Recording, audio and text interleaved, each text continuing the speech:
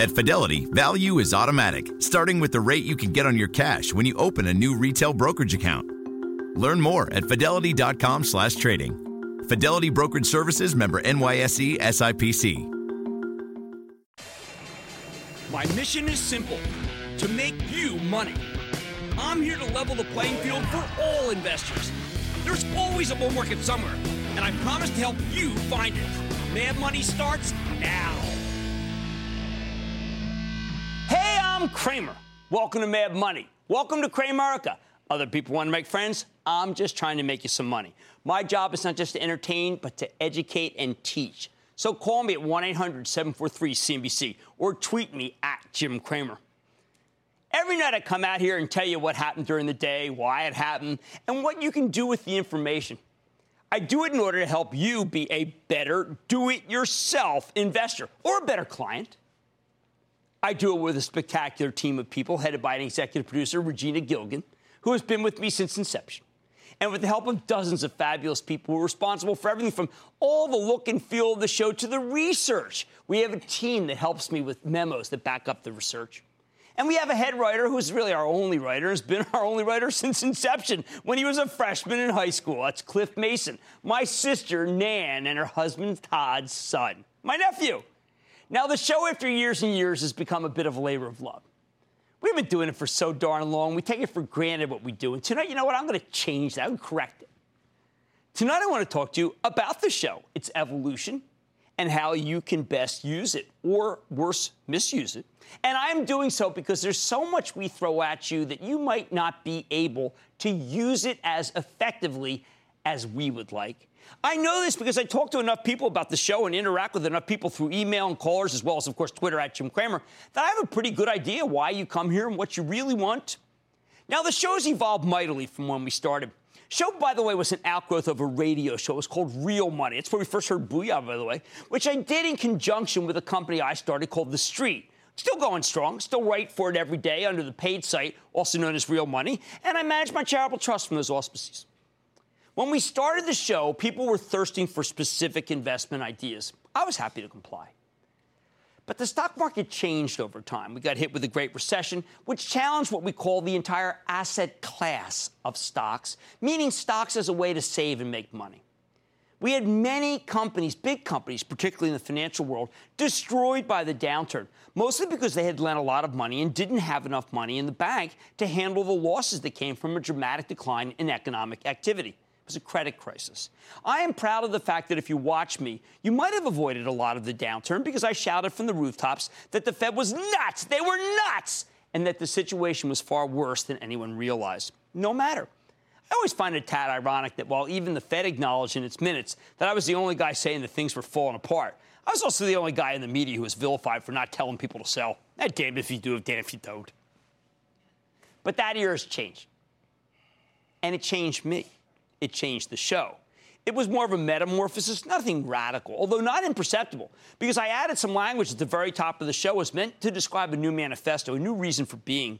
I now say every night in some form or another that the show is meant to educate, to entertain, to teach. And I say it different times in different ways each night. That's very important and very different from the original show, a total break in a lot of ways, because I think that it's just not enough to give you stock ideas. In fact, we've deliberately minimized them over the last, decade. We want for you to be able to understand the process and to pick them for yourself. Or more important, we want you to understand the stock market enough for you to make a judgment whether you can do it yourself. Now, with me, I love individual stocks, have for years and years and years. I think they can be tremendous vehicles that can lead to great wealth. Our show's identification with certain stocks, literally from the get-go, stocks like Apple, Chipotle, PepsiCo, Salesforce, Honeywell, Starbucks, and yes, Bristol-Myers, it hasn't gone unnoticed. But ever since we changed the show, we have tried to leave behind the so-called new ideas or the hot ideas and instead tried to give you themes that allow you to invest in more fertile sectors versus others. Themes that I hope I can make come alive with analogies, sports, movies, whatever, so you can do the homework on them. Themes like the new frugality, post the Great Recession, or living longer through healthy eating habits, social, mobile, cloud, connectivity investments. I've written many books over time. Proud of that. I know the Confessions of a Street Addict, my autobiography written 4 years ago before the show began, remains a favorite. But I've got to tell you, I think that Get Rich Carefully is designed to be this new show's companion. A lot of what I talk about in the show, if you're having trouble, Get Rich will do it. I'm cognizant that the market is hard. You've got time burdens, you've got demands. You may be bewildered despite my attempts to try to make things clear. That's why I've emphasized that I am not just okay with index funds, but that I insist that you use them. I would not own a single stock until I put away at least $10,000 in an index fund, either through your IRA or your 401k. While I have addressed saving for retirement and saving for tuition and emergencies in many shows, I have not ever point-blank warned you off individual stocks. So let me do this on tonight. I would actually vastly prefer you to invest in index funds than be, say, in mutual funds. Mutual funds have not distinguished themselves enough to be able to take the percentages they do. Now, there are always individual cases where individual managers do acquit themselves. But managers move on record, and records can change, and past performance, of course, is no guarantee, all that jazz. Which brings me to point number one of this show. I am not a shill or a snake oil salesman for individual stocks.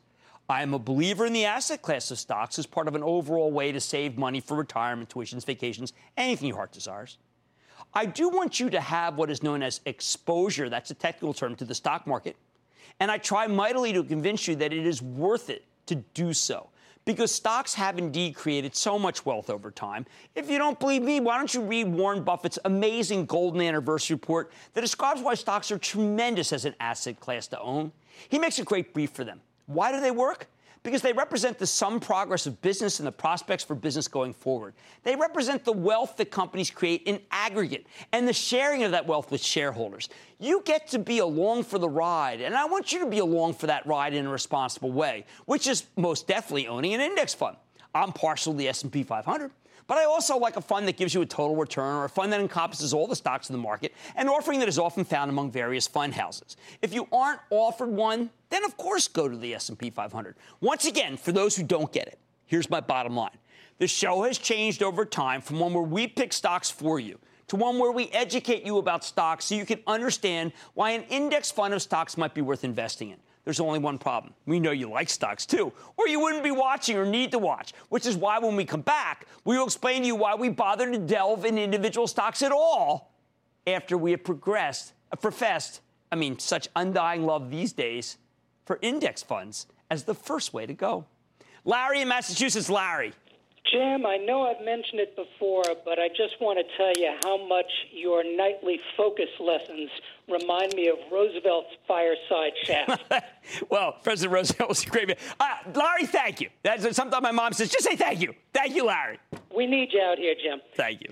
Here's the question for tonight. When does an investment turn into a trade? We don't chase a stock. We don't accumulate too many stocks to have to monitor. So how quickly and at what percentage gain do we unload a small position which has gotten out of control, high-quality problem, and conversely, how quickly and at what percentage loss do we admit that we got it wrong? Okay, I have shorthand for these. I like to take off now. My rules have evolved. When you're up 50%, you take off 25, and when you're up 100%, you take off, yes, all of your initial investment. Then you play with the house's money and you say, thank you very much, and you got a good gain. Investment into trade, well, we don't do that. If something's an investment, it's labeled an investment, it is an investment. If you didn't get enough in when a stock came down and then moved up, you can kick that out for a trade. An investment becomes a trade when you didn't get the whole position on. Greg in New York. Greg.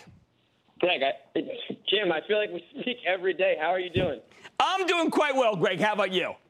I'm doing well. I just got a quick question. Me and my friends are pretty young investors. We're in our young 20s. I just want to know, do you think it's worth taking more risk when you're younger and you don't have enough money to kind of put more put more money on the line and try to seek the higher profits? Greg, listen to me. Listen to me, Greg.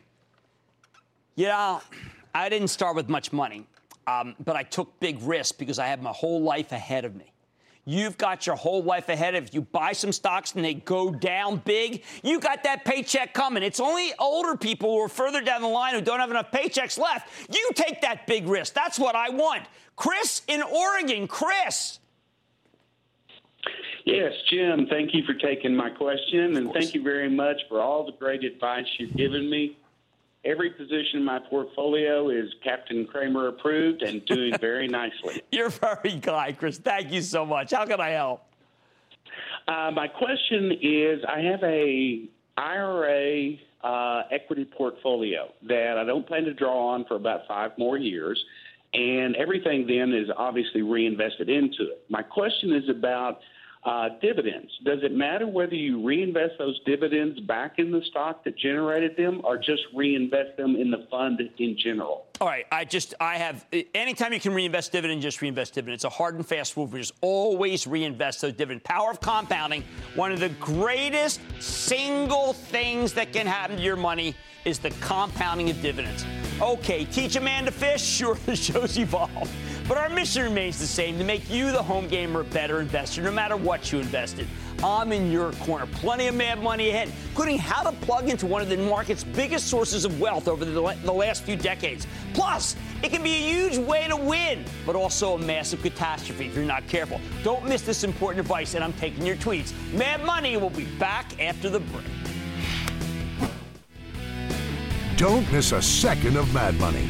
Follow @Jim Cramer on Twitter. Have a question? Tweet Cramer. #MadTweets. Send Jim an email to madmoney@cnbc.com or give us a call at 1-800-743-CNBC. Miss something? Head to madmoney.cnbc.com. At Fidelity, we work to get you a better price for every trade. See how much we saved investors last year at fidelity.com/price improvement. Fidelity Brokerage Services, member NYSE SIPC.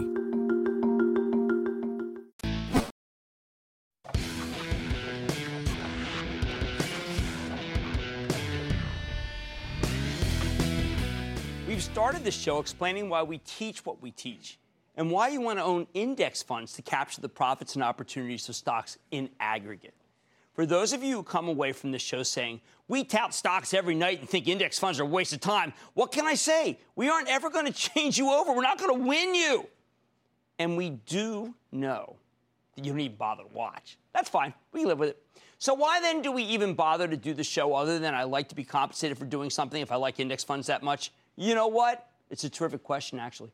Surely I could have retired by now. I did well in a previous life at broker at Goldman Sachs, hedge fund manager, gave my investors, of which I evolved to be one of the largest, a compound return after all fees of 24%, when the Standard & Poor's Index gave you an 8% return during the same period.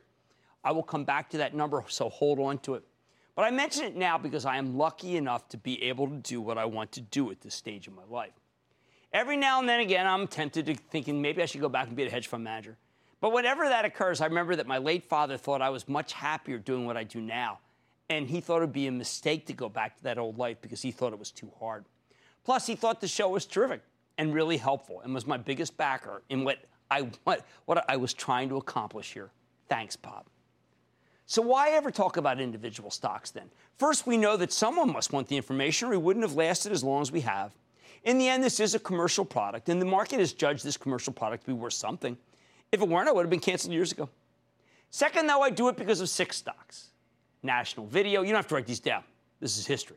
National Video, American Agronomics, ST Technologies, also known as Standard Press Steel, Giant Foods, Heinz, and Gantos. These 6 stocks are at the core of why I think this show can play a role in your financial education and get you to the point where you make fewer errors and have more of a chance to make money longer term if you choose to invest in individual stocks as well as index funds. Remember, index funds are preferable for the vast majority of you, but I know that you're going to want to buy individual stocks anyway, or you wouldn't be watching Mad Money. Which brings me to the first of 6 stocks that are at the genesis of the show, National Video. When I was growing up, my father's broker knew a broker. My father's brother knew a broker, and that broker's name was Jack. I met Jack once. I recall he played a lot of tennis. He had a really good backhand. My father worked hard. After the war, he started at Gimbel's, a now defunct department store, selling men's slacks, gabardines. When it was clear he wasn't ever going to get promoted, he decided to strike out on his own with his brother, first selling carpet and then toy games, and then ultimately boxes and bags, gift boxes, you know what I mean, to retailers. Those who have heard my father's eulogy delivered the day after he died in November of 2014 know that my dad had a really hard business life. He and his brother started the National Gift Wrap and Box Company to supply merchants with everything they needed to box, wrap, and bag whatever they sold to their customers. Well, he never had much competition. His customers were always going under, and he was on the road quite a bit, trying to find those new ones. I remember endless days of discouragement. I was growing up. You know, those were the days when my mom would tell me, go to your room before Pop got home, because he had a hard day and didn't make any sales, or customers were cruel to him. It was tough for him to save. He had money in a bank account and savings and loan, but it didn't pay much interest, and I knew he was always deathly afraid he couldn't pay the bills. So one day, Pop said he knew what he was going to do. He was going to buy the stock of National Video, because Pop's brother had heard from Jack, the guy with the good backhand who was a broker, that it was the next big thing. The stock of the millennium, so to speak, or at least of the roaring 1960s. At first, the stock went up dramatically, and I could tell that Pop was elated, and he bought more of it because it was going higher. Yeah, in fact, that was really about all Pop knew about National Video. Pop didn't follow it intraday. He either found out how it was doing by reading the 5-Star Evening Bulletin, at one point one of the biggest papers in the country, which came out at the close of the market, or he turned on the radio and they would list a lot of closing prices on the station he put on, including the heavily traded National Video, and he'd cheer. He even encouraged me to follow it. And I have told you in the past about how I kept the journal of stocks that I followed back in the 4th grade. I didn't know any more about the companies behind those stocks beyond what Pop knew about National Video, but I wasn't playing with real money. He was. Sure enough, after Pop had put a sizable amount of his life savings into National Video on the way up, it started going down. Like many people, Pop didn't know what to do. So he would check in with his brother, who checked in with Jack, who told his brother, who told Pop that all was well and he should keep buying National Video, which he did. Well, all I can say is that I am glad for two things. One is that Pop never borrowed money to buy National Video, and two, stocks blessedly stop at zero on the way down. Pop lost everything. Everything.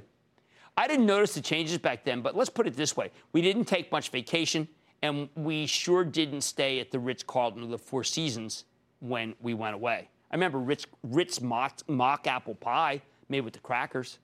But there was an important takeaway here from this National Video incident that suffuses the very fundament of this show. People are going to be tempted to own individual stocks to save or augment their paycheck. It's just a fact.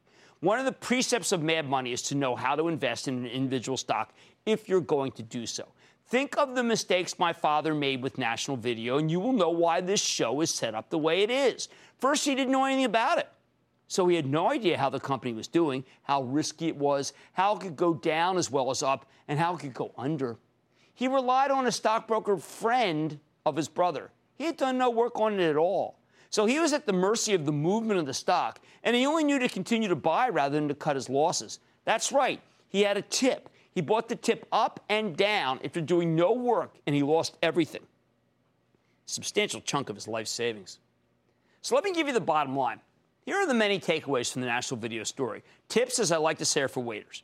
2, you must do homework if you're going to own individual stocks. 3, if you can't do homework, then own an index fund. And 4, if you fear losing money, don't own stocks at all, because they can go down as well as up, as was the case with National Video, which, by the way, I still don't know what it does. Yeah, I can Google it, but that's for another chapter in tonight's story. After the break, I'll try to make you more money. Mr. Cramer, absolutely love the show. We really appreciate you out there, man. Booyah to my kids, Emma and Aiden. They're in elementary school learning so much from you. Booyah, Mr. Cramer. I know you hear this all the time, Jim, but thank you so much. This has been my best year by far and away in the market. I just want to thank you for, looking out for the regular guys out there. I am trying to teach people to be better investors, and I am doing my darn best. That's the goal here. Great to hear your voice and know that you're there for us.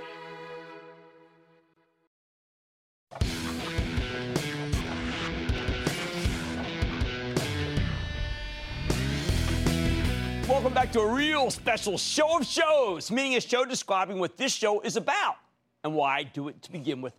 First, we covered that I don't even want you to buy an individual stock until you own a diversified index fund and own enough to make it so it's always going to be the biggest part of your savings, never stocks. We don't call the show Mad Money for nothing. We are using Mad Money only to buy stocks. The rest goes into index funds. Next, we learn how not to invest, buying a stock, National Video, ignorantly through a tip from a broker via a brother, and then riding it all the way up and then all the way down. That was easy. That wouldn't happen with an index fund, but we respect the right everyone has to try to invest in individual stocks, even as we recognize that my father, had he diversified it into an index fund if they existed back then, or at least a basket of stocks, might have had a lot more to show for it. Which brings me to the second stock object lesson of the night, American agronomics. Initially, when I got out of school, I knocked around as a reporter, covering sports and government in Tallahassee, where I made about $153 a week, and then homicide in L.A., after winning some awards for my coverage of the Ted Bundy murders in the Florida Capitol. I didn't make much money either there, but I knew to open an IRA and to save money. My dad told me to do it. So whatever little money I had automatically went to the Fidelity Magellan Mutual Fund. That was run by Peter Lynch, the best investor of his day. But like my dad, I was determined to try to augment that mutual fund and my paycheck by buying individual stocks for a personal account. However, I was going to do it the right way, by researching the stocks, getting an edge through the research, not through the brother, through the broker, all that stuff. Where was I going to get that edge? I figured, why not read all the periodicals that covered stocks? There were so many of them back then. I was helping to start a magazine called American Lawyer, a trade publication devoted to the profession of law. And because of an ascetic lifestyle and a kind sister let me crash in her studio apartment in the Village for a bit, I was actually able to save some money. In fact, I saved more than $200 beyond my contributions to my IRA and decided to use that definition of mad money to buy the stock of American agronomics. Why?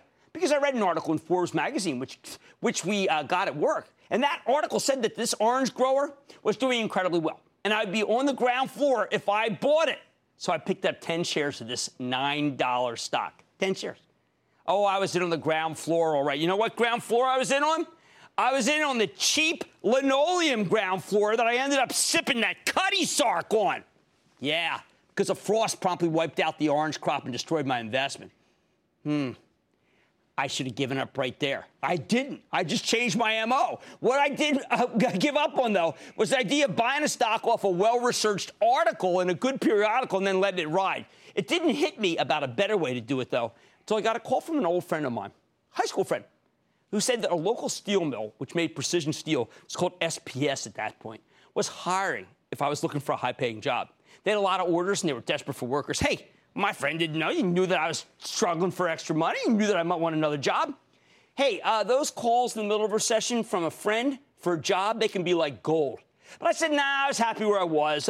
But I decided, why not look into SPS and see how it was doing as a company, as a stock? So I went to the Midtown Library in New York, that's where they had all the periodicals, and promptly read up on anything and everything that was SPS, which then changed to ST Technologies.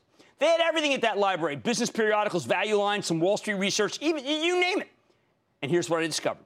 First, there wasn't much known or written about SPS. And second, what was written was pretty darn negative. My first thought was to say, oh, well, it's not doing that well. Bummer. But then I realized, hold it. My information is the most current possible. I got a guy telling me they can't handle the business they have and need to add additional shifts of unskilled labor like me, but the periodicals all read negatively about it. In other words, I had insight nobody else had. I was ahead of the story. Now, these days, it's hard to get that kind of edge. Everybody pretty much knows everything at once. Edges do exist, though, and we do our best to present them every night. Interpretations of news and events can augment those edges, and analysis is very important. But back then, I had the pure play. I took everything I had, everything I'd saved, and I made a ton of money as the SPS story unfolded. Enough money that I decided I would look around the office for more ideas where I had an edge. I was writing about lawyers who were working on mergers and acquisitions back then, and it was clear, all the public ones. And it was pretty clear that the hot field for M&A was always about oil and gas. One after another, they were being gobbled up. So I figured, geez, why don't I find one that hasn't been gobbled up yet? So back to that library to read about the industry. Sure enough, I found a company called Natomas, which had just discovered a large find in Indonesia. I took another chunk of money. Remember, we were talking about, say, like $300, and bought that stock. I don't think I had to wait very long before I caught another takeover bid. At that point, I was hooked.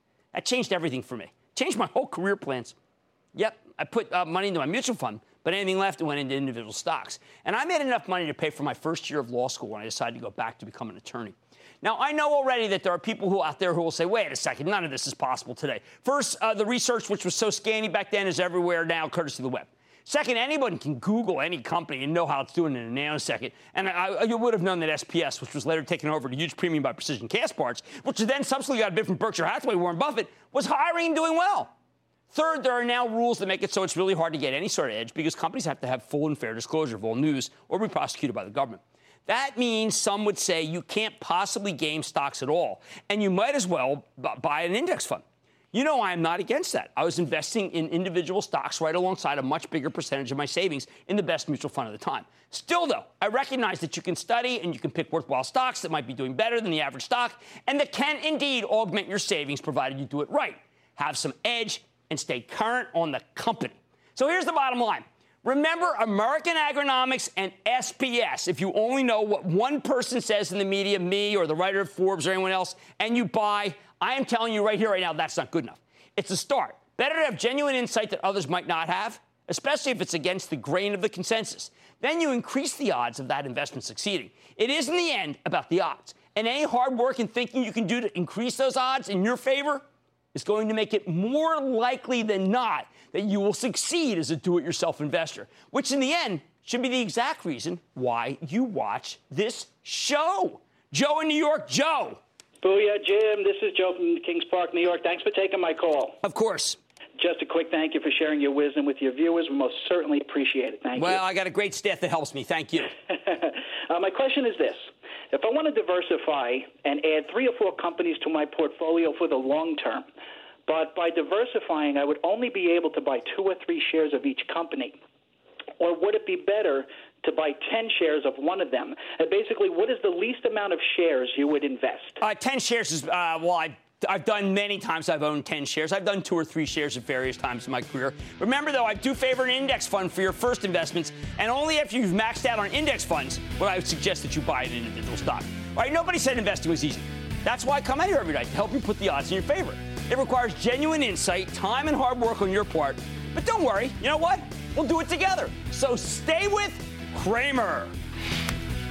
The iPhone is the best consumer product ever. Every time we raise the value for our shareholder, we raise value for our people.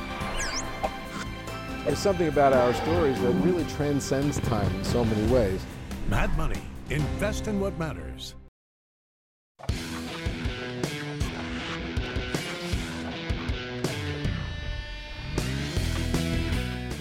Tonight, I'm telling you how to increase the odds of successful individual investing using stocks from my personal history as a metaphor to tell the whole story. We have gone over why we start with index funds. We have seen the wrong way to invest by examining a failed investment of my dad's, National Video. And we have seen the right way through a couple of stocks I bought before I went to law school, all of which were ahead of the publicly available data curve back then. Now, while at law school, I managed to trade pretty much daily using personal insights and going to the Harvard Business School library, which had everything available at the time that you could dream of, including the research from pretty much every major brokerage house, as well as what we called microfiche of SEC filings of individual stocks. So what if it was about a month old when we got them? It was certainly better than nothing. During that time in law school, we saw the beginning of the indexing of individual stocks. We saw the bundling first of the stocks followed by the Value Line Company. That was an influential research firm at the time, still around, and then ultimately the S&P 500. I didn't think much of it when they bundled that S&P 500 back then. I just didn't. I was more interested in individual stocks, and I had some big scores, all of which you can read about in Confessions of a Street Addict. But at no point did these changes cool the ardor for individual stocks. In fact, the heyday for stock was just beginning by the time I was at law school. Hence why I put a stock a week on my answer machine, and almost all made money, thank heavens. We were coming out of a prolonged period of subpar market performance, with the 30-year Treasury peaking in the low teens. That's right, interest rates were about 4 times, 5 times what long-dated bonds are now. And money coming into stocks in the fervor, well, let's just say it was all beginning.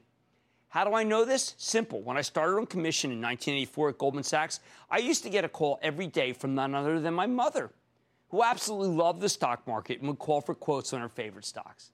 I'd gotten her interested in stocks in the early 80s, and she chose to invest in the way Peter Lynch had started to teach all of us back then. Buy what you know and stay on top of it. She had been shopping in Giant Food, which was a very progressive supermarket chain at the time, and she asked me if it were publicly traded.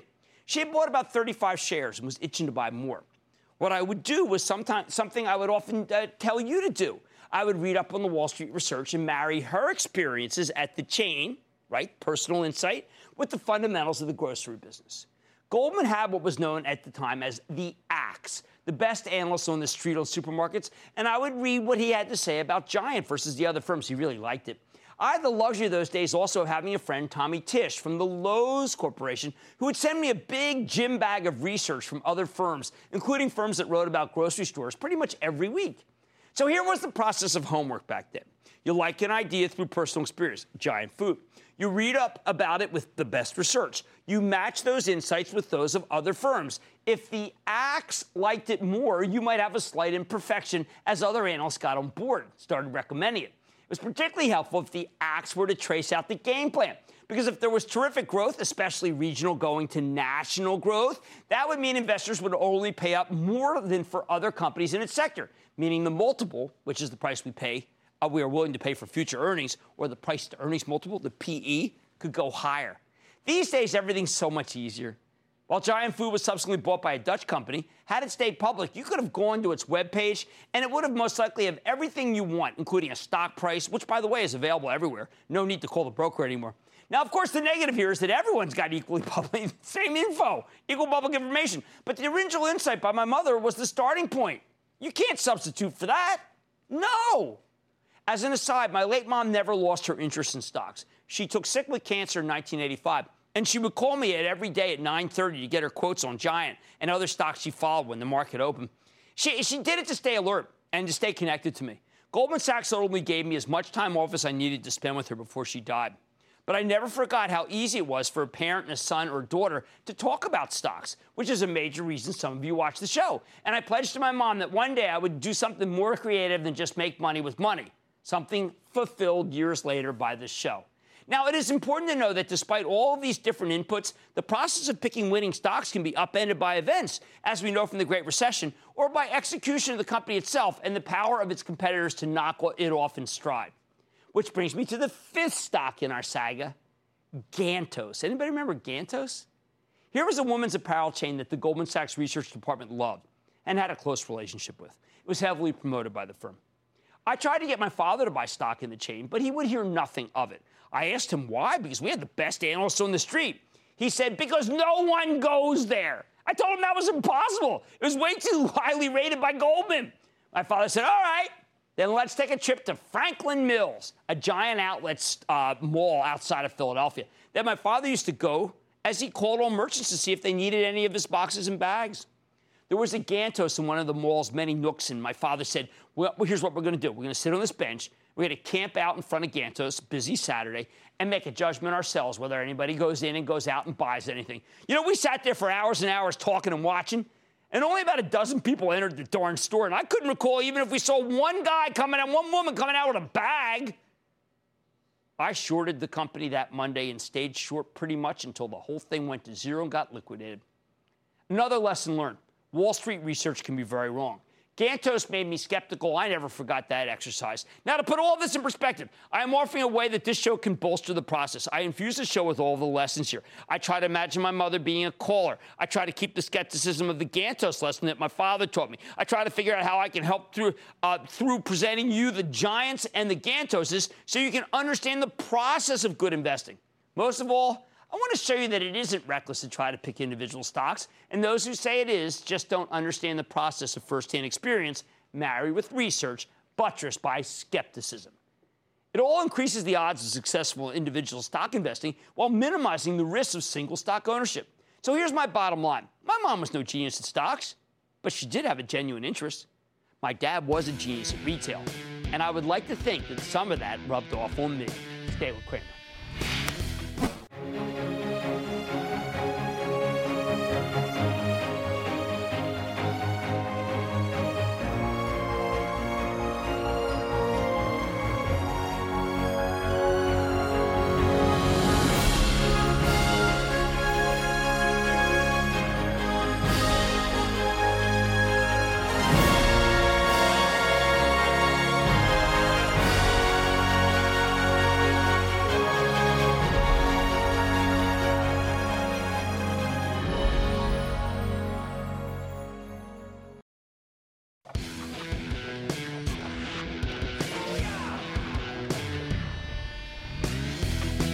We're talking tonight about the notion of individual investing and recognizing how I try to teach you how to analyze stocks you might pick if you have the time and inclination. Again, if you don't, you can keep watching, but I want you to invest in index funds, not individual stocks. Why? Because I can't have you buy a stock on a tip and do no research.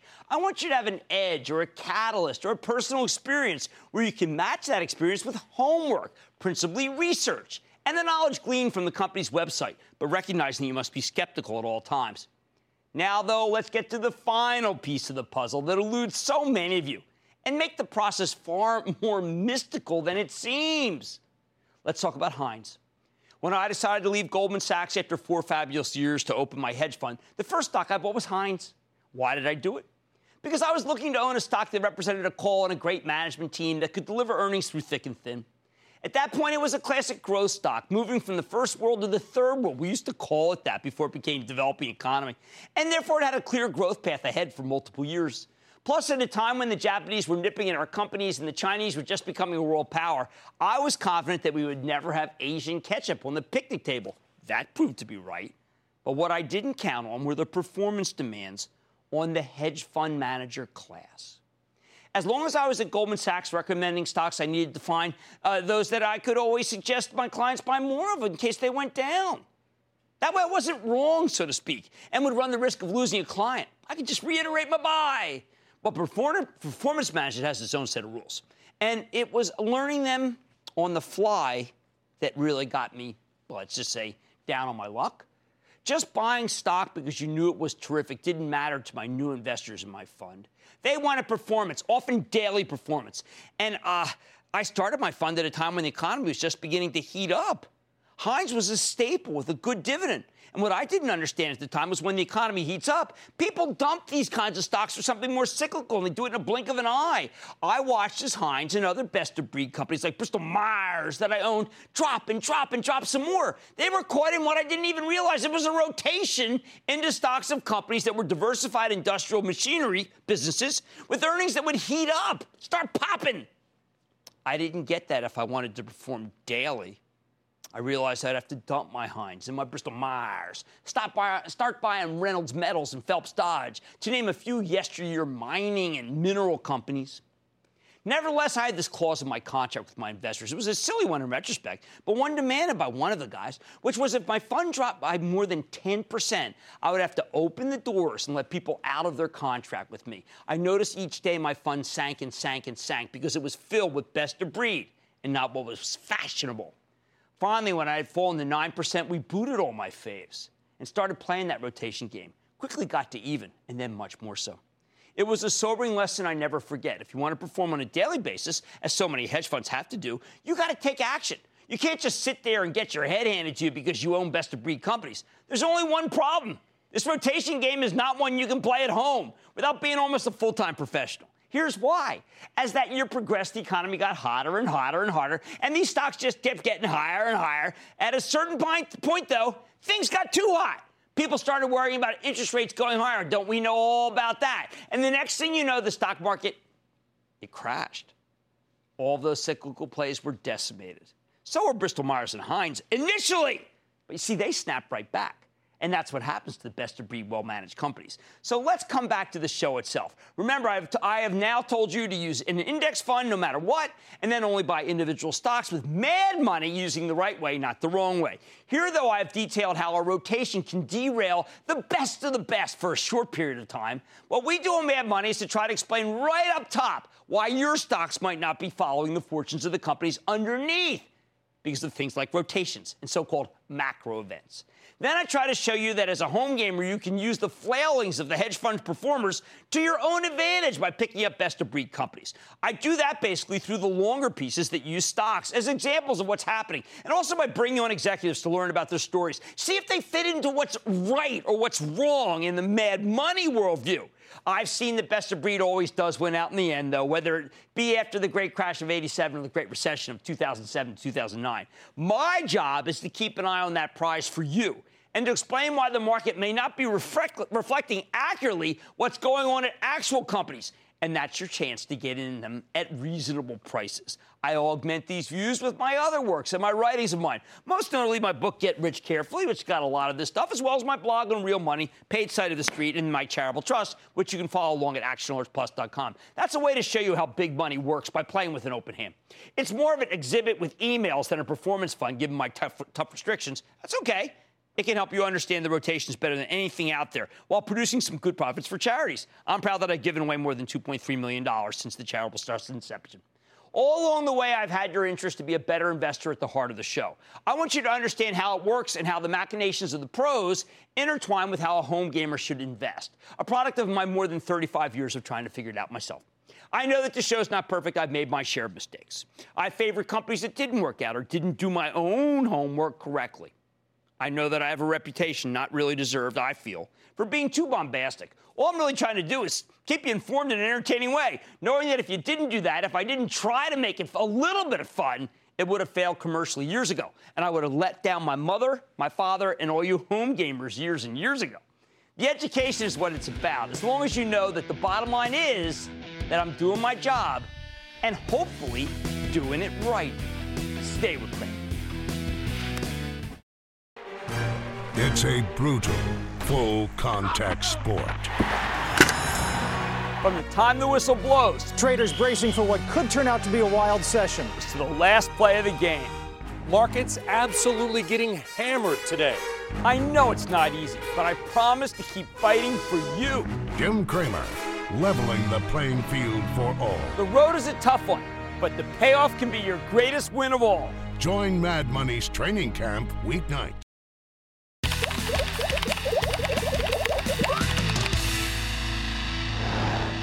Hey everybody, I get your tweets all day, try to answer as many as I can.